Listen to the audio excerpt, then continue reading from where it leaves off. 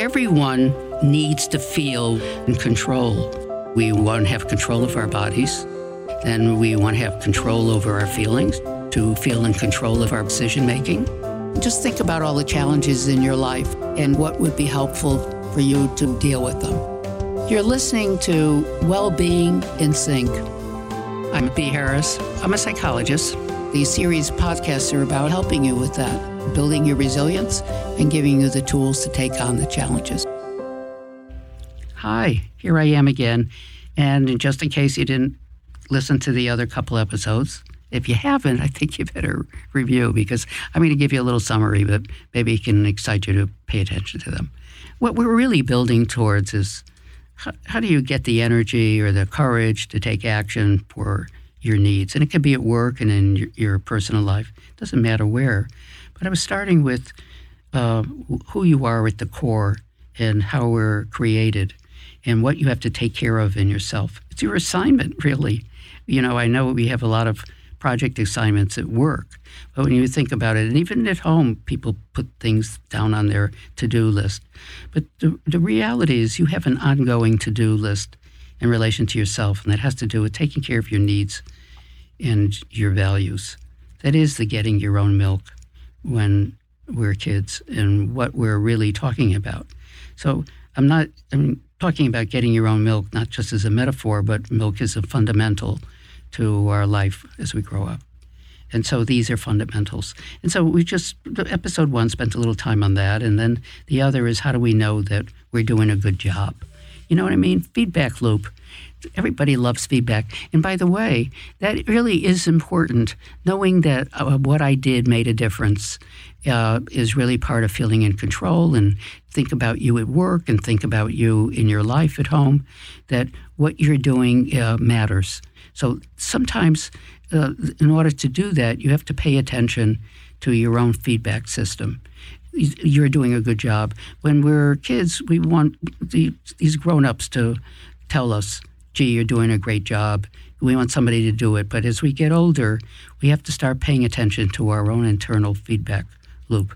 Sometimes we can't just sit around and wait for somebody else to tell us. But before our mind is talking to us, we also have to pay attention to the emotional signals that are coming from us that says, wow, you're in the right place, because think about the feelings that this is creating in you.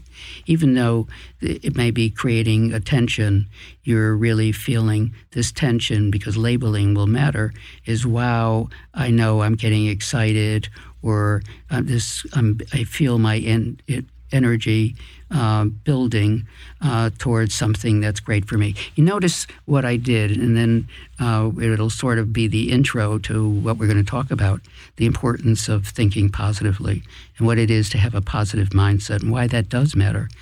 I already started to change being a little anxious into I'm excited. The reality is, I know this, at one time I thought I was going to be in theater, and I was around a lot of theater people, but maybe somewhere I learned it then. I'm not even sure where I learned this, but the importance of changing the language, because you talk to yourself all the time, not necessarily consciously, but your mind is communicating with your body all the time and really stores it.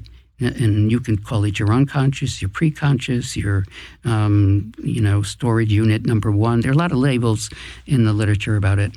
But your heart rate starts to increase when you're excited. It starts to increase when you're anxious. You can be sweating. Your palms can be sweaty. It's both the same. But if I change the label to not I'm anxious, but I'm excited, you'll already relate. Your energy will start to shift because your whole body is communicating. It's the great, what we do here at Humana. We talk about integrated systems. That's the miracle of who you are. You are a true integrated collaborative system. So if we paid attention to who you are, we'd said, wow, this is a great model. I should pay attention to how this works. I'll learn a lot about work. Now, this positive mindset or optimism, that's different words for the same thing, really. There are a lot of ways to approach it, and people use the language. But what's important about that is if you're optimistic or you have a positive mindset, it does affect your physiology. If you frame something in a positive way, it really even affects how you perceive something. Everybody thinks, I know the expression, seeing is believing, but the truth is, you don't see the world necessarily as it is. We construct sometimes what we see, our interpretation of what we see, maybe sometimes a better way of saying it.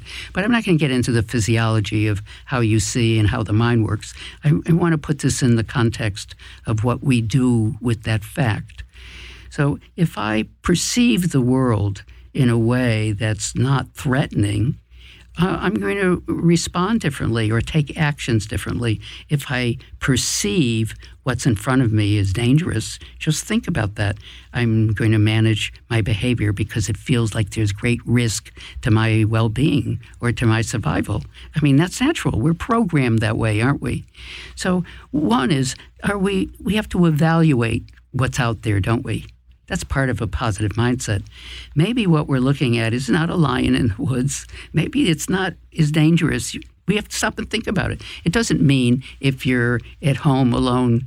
I mean, I happen to, if I were home alone in a big house in the woods when there were no lights, I'd probably be pretty scared to death if I heard some noises walking around. I'd have to evaluate what's that, if that's strange or new to me. So there's nothing off about you because you can be startled by something that's unknown to you, or you're in an environment where the signals are creating some past experience or understanding of danger. So I'm not pushing that away. Let's bring it back into the universe where people tend to see things as negative that maybe doesn't have to be.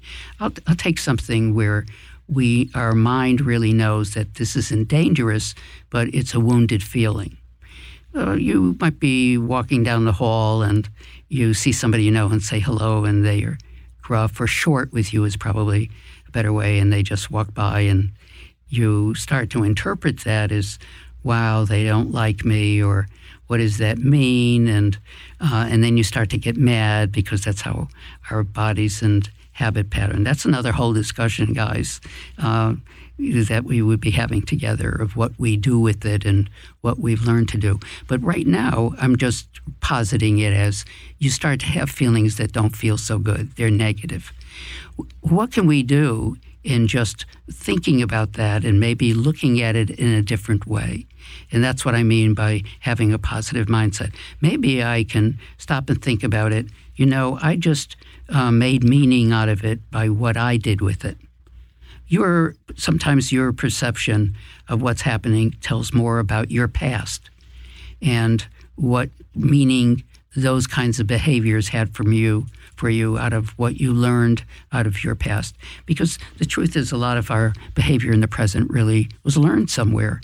So again, there's nothing weird about you if you did that at all. I'm not even suggesting that. What I am saying is maybe you can stop and think, gee, I wonder what their day is like that occurred.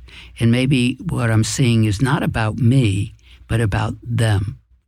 And then we have to imagine a world about them and having a better understanding of other possibilities that could explain that behavior, and maybe even making up a story.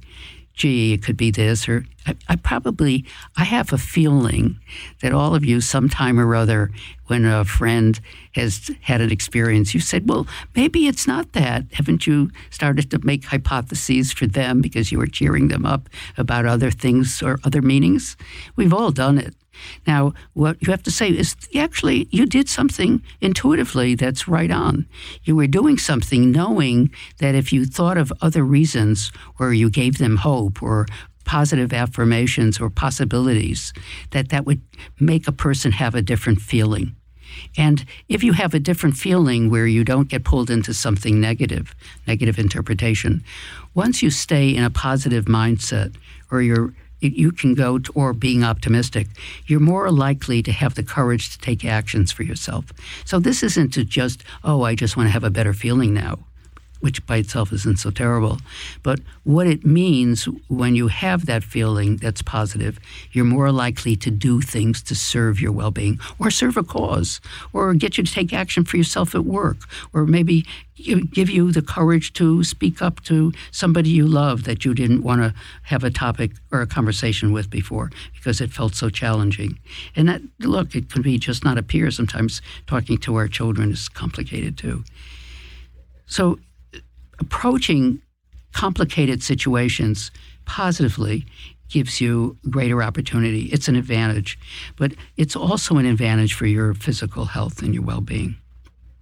Anyway, that's sort of where we sort of tiptoed or stepped into that we can switch our frame of reference or how we see things.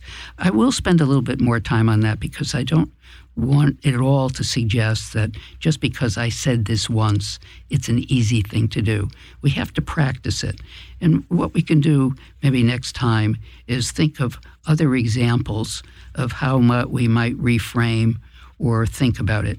I want to leave you with an example. I don't know if you're a sports watcher or not, but when I watch, and this could be true if you were playing golf or they were football players or basketball players, but I can tell when they got off the court and they just lost the game or the manager is being interviewed, I can tell they had a course on this. Because when they are interviewed, they always say, gee, that was tonight. We were off our game, but we'll be great next time. We're going to focus and do our homework. So they don't let that experience get them down. So they switch the feeling to something positive. And I'm going to talk about that particular technique the next time. It's really, I just had a bad experience. How do I reframe it so that I don't stay in some negative space, but create a positive energy in myself so I can go forward? That's what we call being resilient, by the way. Word we all use. But before I was talking a much simpler one, a positive mindset in general. And we'll also talk about other ways or other techniques to get that elicited in ourselves, because we do have to know how to be our own coach, right? We're sort of left with ourselves once we get older. Think about it. Wouldn't it be great if we had somebody walking around and say, great, you're doing a great job every day? Maybe that's P. Harris talking, and I wish that were true. I had to sort of learn to cheer myself up and to get through my life all by myself most of the time, right? Isn't that, we spend most of the time with ourselves, right? So being able to do it comes in handy. Anyway, I know Humana uses the expression toolkit. I'm not a fan of the word, but in a way, it's a pretty handy tool to have, isn't it? I got this thing that you use, or this, you call it tool, but something that helps me be able to turn it around. Anyway, guys, that's it for today. See ya.